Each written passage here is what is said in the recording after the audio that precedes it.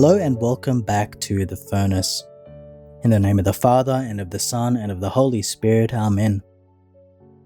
It's a common struggle for many of us to make solid foundations in prayer. Now, why do we struggle to pray? Jesus says today, "Whoever hears me builds his house on a rock. But the one who listens but does nothing is like the man who has built his house on soil with no foundations.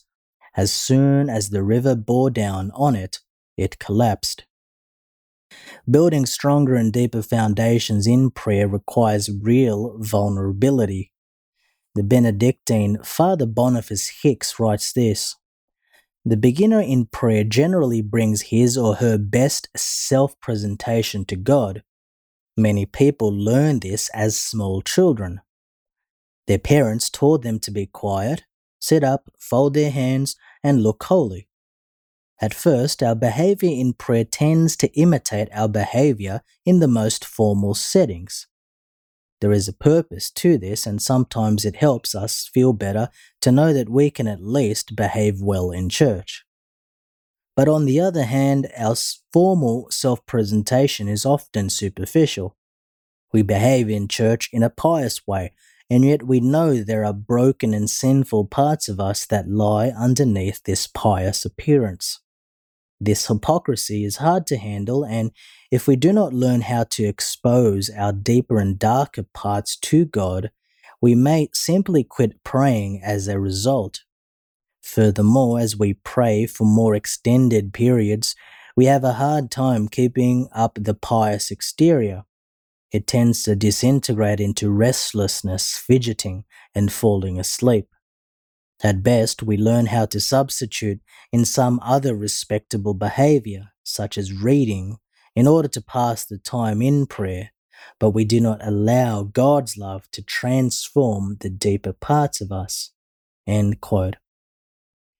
So when we build our prayer life on the exteriors, and we are really building on soil ready to be washed away. And I'll once again quote Father Boniface, and he explains to us this: "The deepest intimacy between lovers happens when they let each other into their deepest secrets. At that point, the intimacy even becomes an unbreakable union. That is what God wants for us, and that is the deepest longing of our hearts as well. It is the highest consummation of prayer, but it must first go all the way to the depths of our souls." Let us pray.